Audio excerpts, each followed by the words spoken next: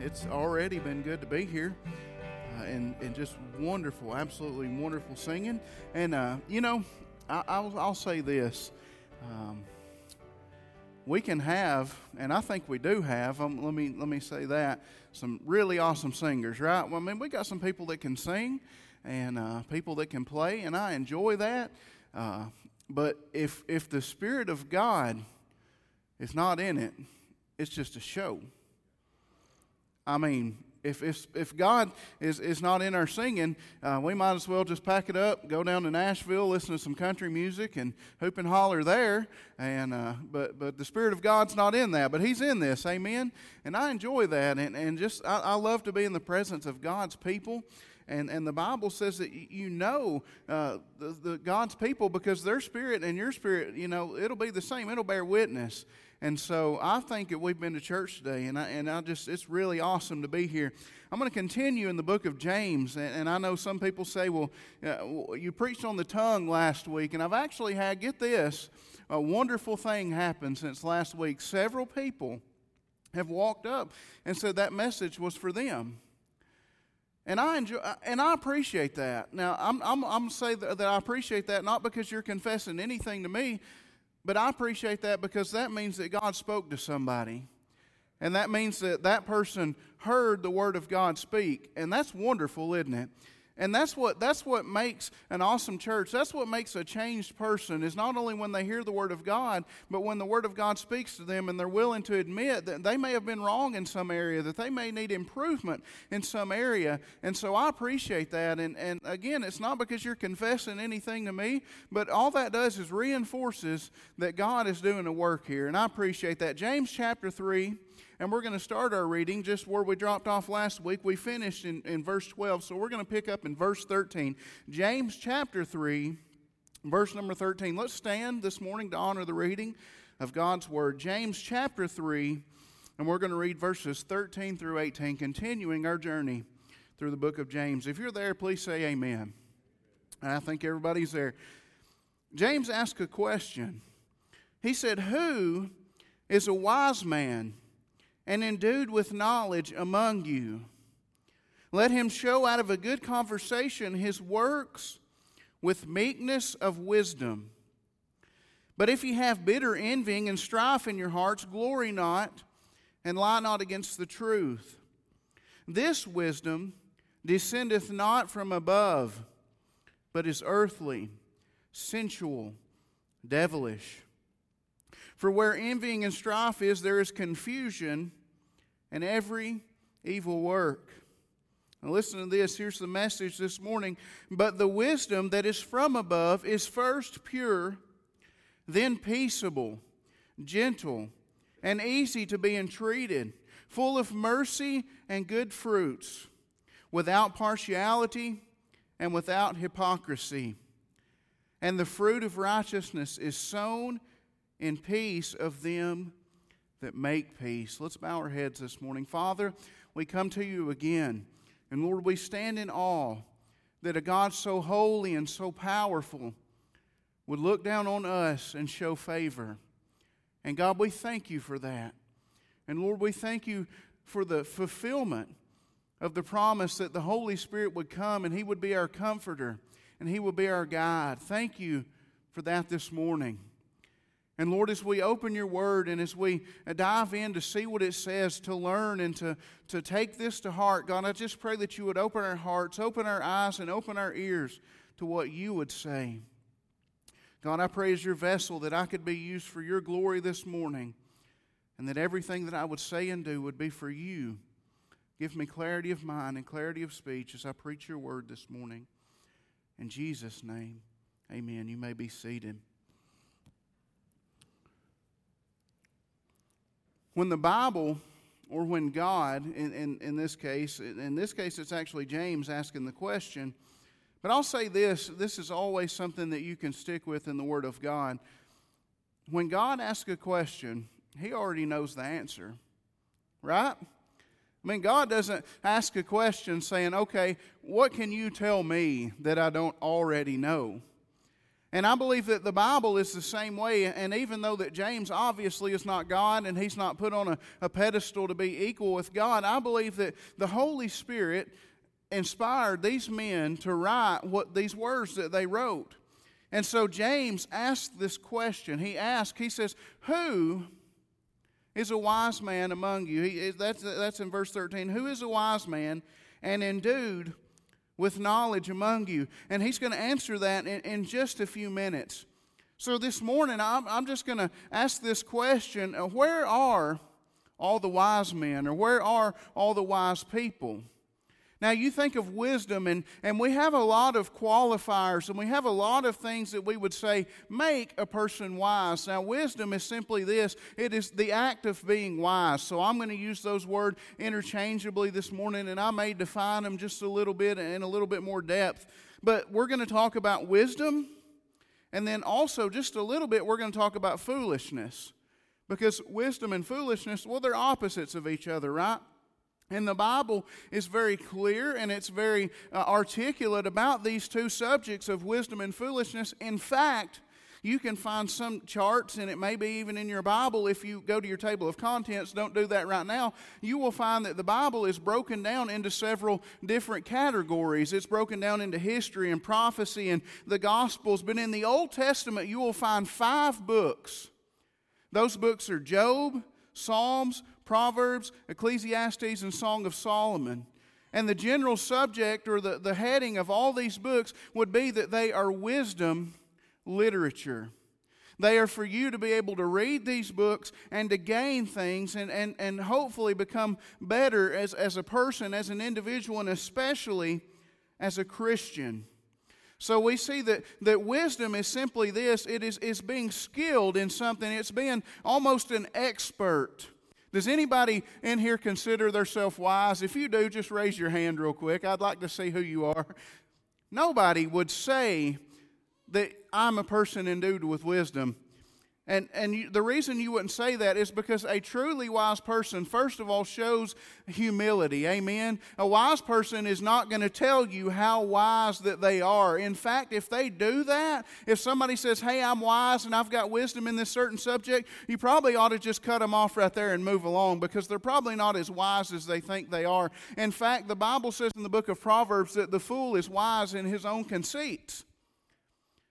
So nobody openly would admit, hopefully, yes, I am a wise person, but I would go and go on to say that I believe that there are many wise people and people that are endued with wisdom among us. So what makes a wise person? We ask that question, and we all have sort of this idea of what makes somebody wise or what gives somebody wisdom, but I promise you that the Bible also has what truly makes a wise person. And I don't really have time to unpack everything. I really don't. Like I said, there's 5 books of the Bible written on this subject. If I preached on that today, it would take me, we've been in James for how many weeks now? Could you imagine me preaching 5 books? That'd take about 10 years, wouldn't it? So anyways, I won't get into that. But there's several things that the Bible says. And he says this, who is a wise man among you? And then he says, and endued with knowledge. So the first thing that we usually automatically associate with wisdom is knowledge, right? You think that somebody that knows a lot must be a wise person. And as I studied that out and I prayed about it this week, I was thinking, Lord, how do we approach this that wisdom and knowledge are not necessarily the same thing. They're not synonymous. A person can have lots of knowledge and not be wise at all. And then I thought about, and I believe that God put this name in my mind. I used to read a lot and study a lot of various things, and my wife will tell you that I'm an encyclopedia of useless knowledge. Like, I'm really good at quiz games and random trivia. And I'm not saying I'm wise. I'm just saying that my brain is wired to just pick up stuff. And I remember a friend of mine one time, a very smart person, told me about this man named Neil deGrasse Tyson. Anybody ever heard of him? Anybody ever heard that name at all? A few of you have. Andrew has, and maybe some folks have heard of Neil deGrasse Tyson. This man has an IQ somewhere in the mid-100s, maybe 140 or 150. Now, my IQ is and your IQ is probably not, much above 100 or maybe floating around 90 or 100. So what I'm saying is that this guy is essentially a genius. He has a bachelor's degree from Harvard and a doctorate degree from Columbia. And his job, get this sounds like the most fun job in the world to me, is he is an astrophysicist. Don't that sound like a blast? I mean, this guy walks out and his job is to look up in the sky and look at stars and black holes and look at the solar system and look at the universe and look at all these things and study them, and then he can actually give you explanations and tell you how far all these things are. And this man is just super, super smart, full of knowledge. But then as I studied this man out, I would love to say that he is a Christian. But actually he's not. He's an agnostic. And one of the smartest people, one of the guys that has more knowledge than just about anybody that I could ever think of, said this right here. I'm going to read you a quote. I like quotes. Neil deGrasse Tyson says that he has absolutely no problem with God, in quotations, the idea of God. He goes on to say that even if one day we were to discover God using technology, that he wouldn't have a problem with that. However, he says that there is no point of believing in God right now because there is absolutely no proof of his existence. This guy is a genius. Literally, I mean, by worldly standards, Andrew, he's a genius, right? And Carrie will back me up on this individual. I mean, he's articulate. He has so much knowledge that it would absolutely overwhelm us.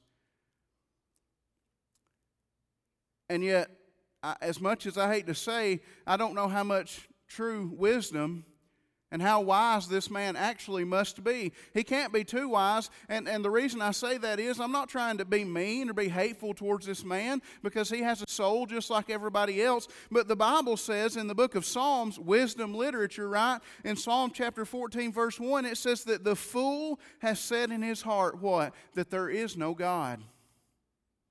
So what is the opposite of being wise and being somebody that is full of wisdom? It's a foolish person. Now this man, by earthly standards, is very smart, and so we have all these qualifiers. So I'll say this, and I don't want you to take me the wrong way. I just want to clarify a few things. Number one, I'm not against education. Okay, I believe in getting a good education, sending your kids to college if they will go, and if they can do it, my goodness, send them to college. That's great. But having a great education doesn't necessarily make you a wise person. Amen. Having a bunch of knowledge, a bunch of trivia in your head, and being able to answer certain questions does not make you necessarily a wise person. So what is the next thing? Maybe it's not book knowledge, but maybe, just maybe, we think of a wise person as an old person. You think about that. How many? I like asking questions. How many of you consider yourself old? Does anybody consider yourself to be old? A few people do, and a few of you are not raising your hands that might ought to be. I don't know, but I have figured this out. I just turned 35 about a month ago, and I'm now considered middle-aged, and I hate that. And I would never consider myself to be middle-aged, just like people would never consider themselves to be old. And so a lot of times people automatically assume that just because somebody has some age on them and has a lot of years behind them, more years behind them than they do before them, they must be a wise person. That's not necessarily true. I don't believe that is necessarily true. I believe this. I will say that most of the wise people that I do know are older people. Because I find that generally wisdom comes by experience. See, true wisdom is this. I'm going to throw this out there, how you can spot true wisdom. Wisdom is having knowledge to a certain extent. But it's knowing how to use that knowledge in a way that not only will benefit you, but it will benefit others. And in the case that we're talking about today, that it will glorify God ultimately. So if you want to be a wise person in the eyes of God, it's not just knowing the Bible. It's not just having this information floating around in our head and being able to quote some scriptures or be able to tell some Bible stories or things like that. It's not just about the knowledge in itself, but it's actually about putting that knowledge to work. Remember earlier when I was telling you a little bit about the definition of what a wise person is? The biblical word, not that anybody's ever going to remember this, but it's sophos. That is the Greek word. That is what James wrote down when he was talking about wisdom. And when he was talking about that, he was talking about somebody that had a trade. You know, back in the times of James, everything wasn't mechanized, and things were specialized in the sense of, you had stonemasons, you had carpenters, people had different trades. You had people that spun your wool and made your clothes, and and so he's talking about these artificers or these people that know how to do something. And it wasn't just about knowledge, it wasn't just about knowing how to do it, but it was actually about doing something. So again, I'll read the question, and in light of everything that I've said, and don't worry, this isn't the end of the message. I know some of you think I'm winding down, but I'm just getting started. Verse 13 says, "Who is a wise man and endued with knowledge among you?" And then he doesn't just stop there. He could ask that question and just leave it there, but then it goes on to say, "Let him show out of a good conversation." That means by living a good life, his works with meekness of wisdom. And then in verses 14 through 16, he takes a little sidebar and he stops for a moment and he says, "I've told you a little bit about wisdom," and he said, "Now I'm going to talk a little bit about foolishness." He says, "But if you have bitter envying and strife in your hearts, glory not, and lie not against the truth. This wisdom descendeth not from above, but is earthly, sensual, and devilish. For where envying and strife is, there is confusion and every evil work." I think that wisdom, true, godly wisdom, is a rare commodity in this day and time that we live in. Would you say amen to that? That it's rare. That if you find somebody that is a wise person, I would recommend that you get their phone number and you would latch on to them. And there's some of those people here. I'll be honest with you, and I thought about you wise people as I was studying my sermon. But you can tell that there's not a lot of godly wisdom in the world, because really what's going on around us sounds more like verses 14, 15, and 16, right? I mean, it sounds like there's a lot of bitterness, envying, and strife, right, in the world that we live in. Bitterness is having a problem with somebody and being ill at them or having ill feelings towards them. And envying is just wanting something that everybody else has. And strife, and it says, if you have these things, glory not.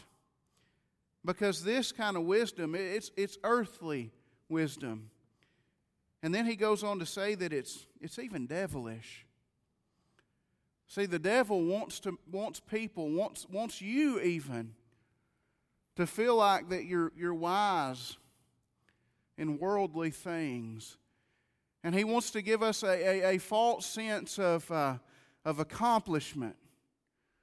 Because we've done a few things in our life and we've made some money, and we've advanced in our careers, and the Satan wants to take that, and those are not bad things in themselves. Amen. There's nothing wrong with having a good job, and if God's blessed you with a lot of money, then give to the church and praise the Lord for that. Amen. Come on, somebody say amen right there. And so if God, there's nothing wrong with that, but if that's where your wisdom and where your satisfaction comes from, then you've messed up, because these things are just a counterfeit for what is truly important, and that is being wise in the Lord, having the wisdom of God. So let's move on just a little bit further in the text. We're just breaking this down basically verse by verse. Verse number 17, I'm just going to read the first part of it there. It says, "But the wisdom that is from above," talks about the wisdom of God. Did you know this? That wisdom is actually a spiritual gift? That you can have the gift of wisdom. The Apostle Paul wrote in 1 Corinthians chapter 12, verse 8, he says, For to one is given by the Spirit, that is the Holy Spirit, the word of wisdom. And to another, the word of knowledge by that same Spirit. So the Apostle Paul, when he's talking about the things that make up the body of Christ, and there's a lot of them, I'm not going to get too deep into that, said that some people have to be given wisdom. And God has to naturally put that on people. Have you ever met a very wise young person? Has anybody ever met anybody like that? I'm not seeing any hands go up, so this is bad right here.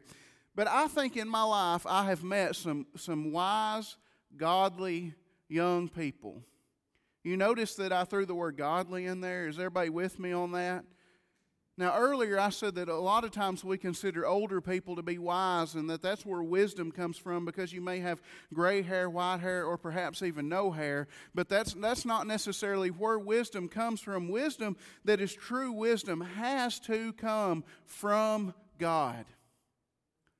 I believe that God will actually give you that wisdom. And I'll go as far as to say this, that I believe that you can ask God for wisdom. If you don't believe that, see the man named Solomon, right? He asked God for wisdom. God made him the wisest man on the earth. And then what happened to him? Well, I think he may have went a little crazy on us. But anyways, I won't get into that too deep. But God can actually give wisdom as a gift. He said in verse 17 again, "But the wisdom that is from above is first pure." So wisdom is usually applied. How is this applicable? I'm going to tell you how it's applicable in your life. It shows up in the decisions that you make from day to day. Some of us make a lot of wise decisions, and some of us make a lot of unwise decisions. And we can see that, and we have a good idea of what makes a wise decision and what makes an unwise decision. And so every day that we wake up, we have to start making decisions. I've talked about that before, that we make major decisions, like life-changing decisions, whether to maybe have a kid or whether to buy a house or whatever it is. And then we make little tiny decisions every day, like, man, what color shirt am I going to wear today? Or is it going to be Fruit Loops or Lucky Charms? And we make those decisions, and hopefully we make wise decisions in our life. But then you take that over into the spiritual realm, and you think about the things that you must do as a Christian. And everybody knows what the wisest thing you could ever do is, right? Is ask Jesus to be your Savior. If you truly want to be a wise person, you've got to accept Christ so that God can then give you that wisdom that comes from above. I don't believe that you're qualified to have this wisdom that comes from above unless you believe in Christ as your Savior. Would you say amen to that? That you don't have the capacity, you don't have the ability to accept this gift that God is willing to give you if you're not one of His children. And I want to be counted among the wise, don't you? And James asked that question, who is wise among you? And I'm going to say this, that it doesn't just have to be a select few. It doesn't just have to be, 1 out of every 50 or 1 out of every 25, that we can all have the wisdom of God that He gives. So what does wisdom look like? Where does it apply in your life? As I said, it applies in your decisions. It says first that wisdom, it's a pure thing, that when you make these decisions or maybe when you have these thoughts, that whatever it is that you do these things and you make sure that they're not sinful. That there's nothing wrong. There's nothing against the Bible and what the Word of God says in whatever that you do. If you do it without sin, and you make that conscious decision not to sin, then guess what? You're a wise person. You have some wisdom from above. And then he goes on to say that this wisdom from above is also peaceable. I like peace, don't you? I like peaceable people. I don't like people that are always going around looking for a fight and just trying to stir up things. And it says that wisdom is peaceable. I was back before I was the pastor of this church, I worked in the probation world, and that's where Andrew works. If you need somebody to pray for that guy right there. And I met this one individual in particular. And I won't tell you his name because somebody that's watching this may know him. But this guy, he walked into my office with his chest puffed out and his arms thrown back. And he thought he was really smart. And he thought he was really wise. And the whole time, his whole agenda that day was to pick a fight with me. Not a physical fight, but all he wanted to do was argue. And all he wanted to do was cause trouble. And he began to chew me out and tell me how bad of a person I was for making him be on probation and for punishing him. And I stopped him and I said, wait a minute. I said, am I a judge? He said, no. I said, am I the jury? He said, no. I said, if you want to, we can go back to the judge and he can put you in jail instead of being on probation with me. And he said, I don't think that's a very smart thing. No wisdom in his thoughts. See, if you're not a peaceable person, I believe that God wants peace, don't you? You think back to when Jesus was born.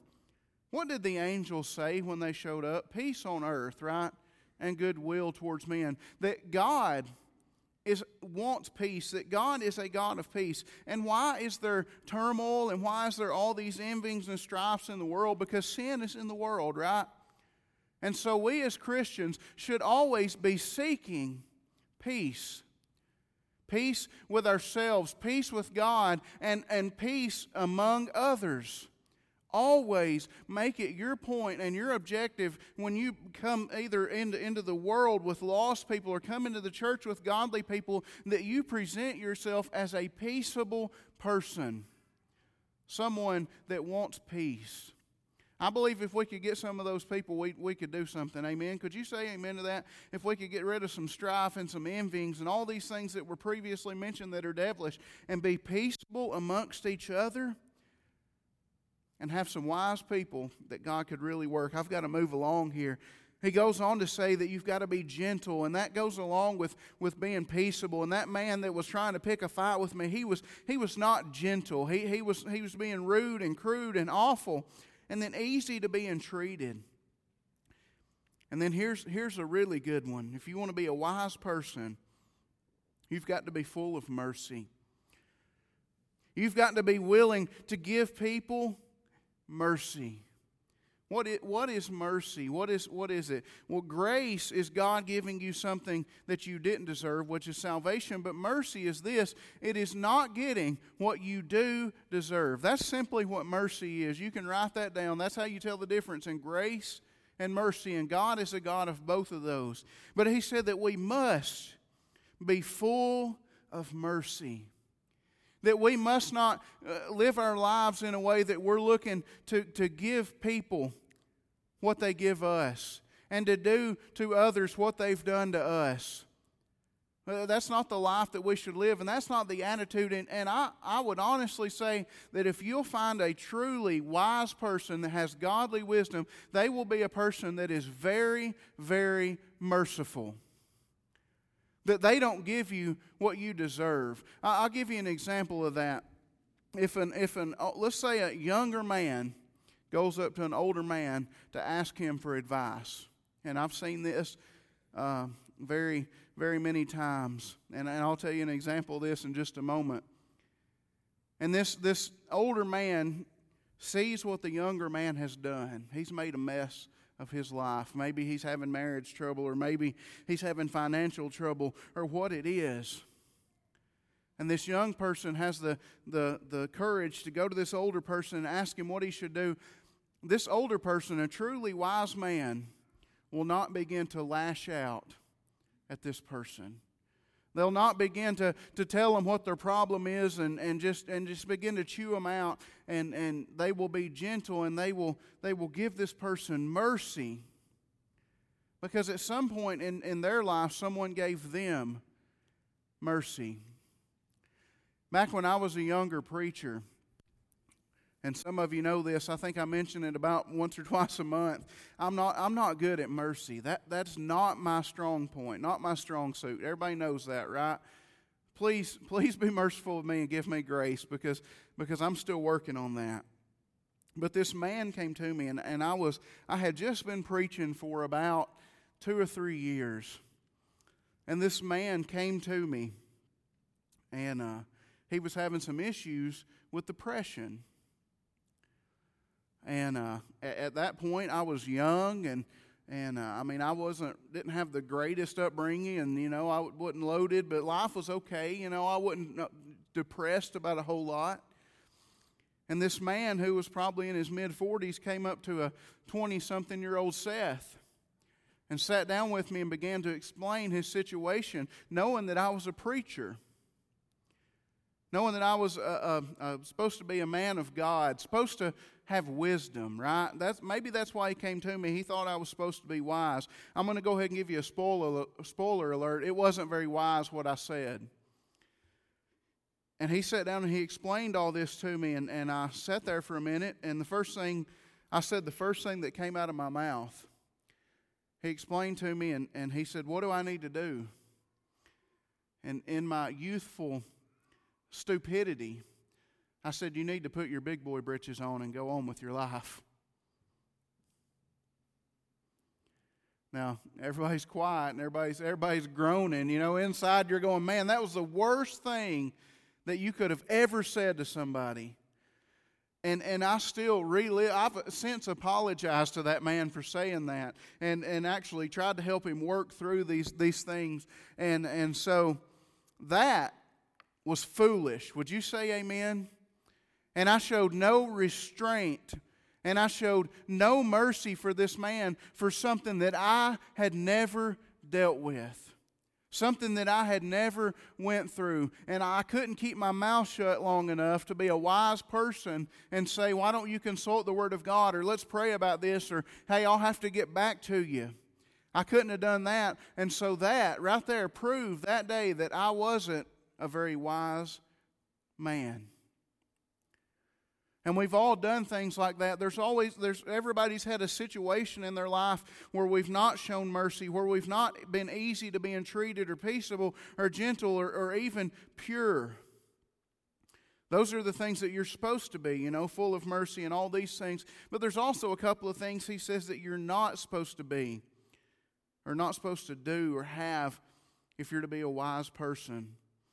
The first thing is you're supposed to be without partiality. That you're not supposed to make any difference among people. What that looks like is this, that if somebody has different beliefs than you, maybe they don't have the same beliefs of the Bible, or maybe they don't agree with you on some political things, or perhaps they're a different age, or they're a different, maybe they live in a different class. Maybe you're middle class and they live in the rich class, or you live in poverty and they live in the middle class, or perhaps they're a different race than you are. Whatever the situation or the difference is, in order to be a wise person, we must not show partiality in our lives. Would you say amen to that? You know why we're not supposed to show partiality as a wise person? Because God did not show any partiality when He saved you. He did not look at you for what you believed at that time. He did not look at you for your customs. He didn't look at you for where you lived or anything like that. Or God is without partiality. And we as Christians are to be wise and to be without partiality. We are to take the gospel to who? The entire world. God says to be without partiality. When you're giving advice, when you're dealing with people, whatever it may be, to be wise You have to be impartial. And then he goes on to say, and I'm almost done. And this is the big one here. He says, and without hypocrisy. Now this one hurts. You thought that the tongue message last week stung a little, but hypocrisy. Oh man, God hates hypocrisy. Did you know that? Jesus spent a whole lot of his ministry, or at least a whole lot of what was written down in the Gospels. He spent a whole lot of time dealing with hypocrites, didn't he? You say amen to that, Tanner? He spent a whole lot of time dealing with people that thought they were wise. Remember the scribes and the Pharisees and how they had all this knowledge and all this stuff going for them, and they thought that they were wise, and people would come to them for answers and all this, and they would say one thing, but what would they do? They would live another.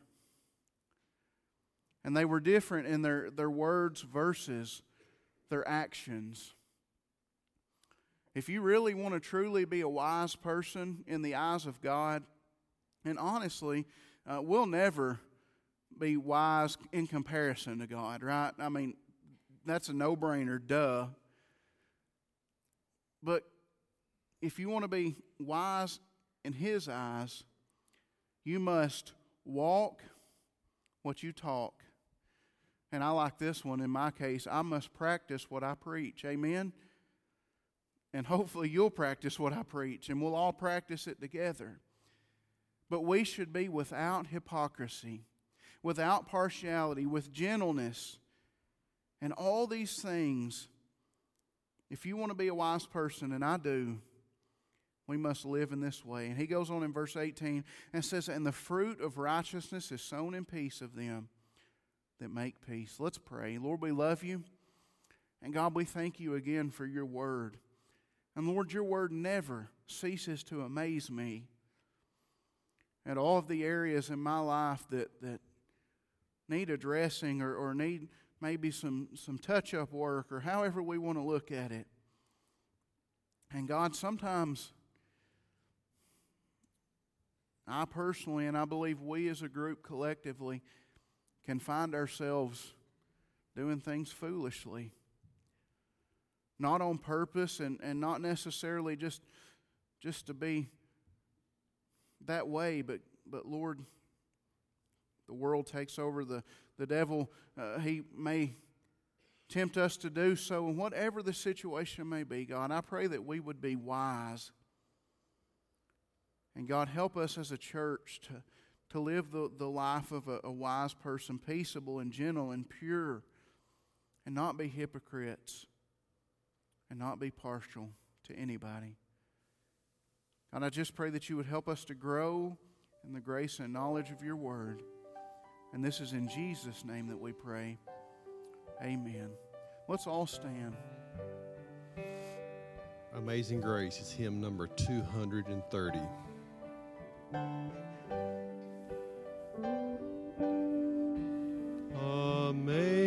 Amazing grace, how sweet the sound that saved a wretch like me.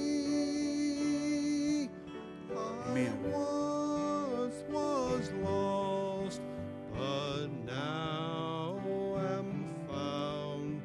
Was blind, but now I see. Amen. Sing.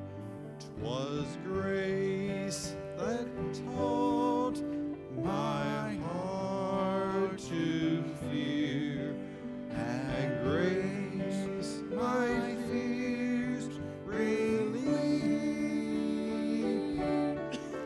How precious did that grace appear, the hour I first believed. Let's bow our heads again for just a moment. Lauren's going to continue to play on the piano. And I know this message, I understand this has been a little different than what we're used to. But it's still something that we all need to pay attention to and know that God wants us to be wise. And I would encourage you, in order to be a wise person, in order to be a godly person, to live this life that John talked about, or James talked about. But go and continue to read and study the Word of God. Go to the book of Proverbs and read all of the situations and all of the things that it says that wise men do, or wise women do, wise people do, and foolish people may do as well. And I pray that we would be wise towards each other. We would be peaceable and merciful towards each other, and not hypocrites, because God is so good and has shown so much mercy towards us and so much grace, and is so good to us. That should be our prayer. Amen.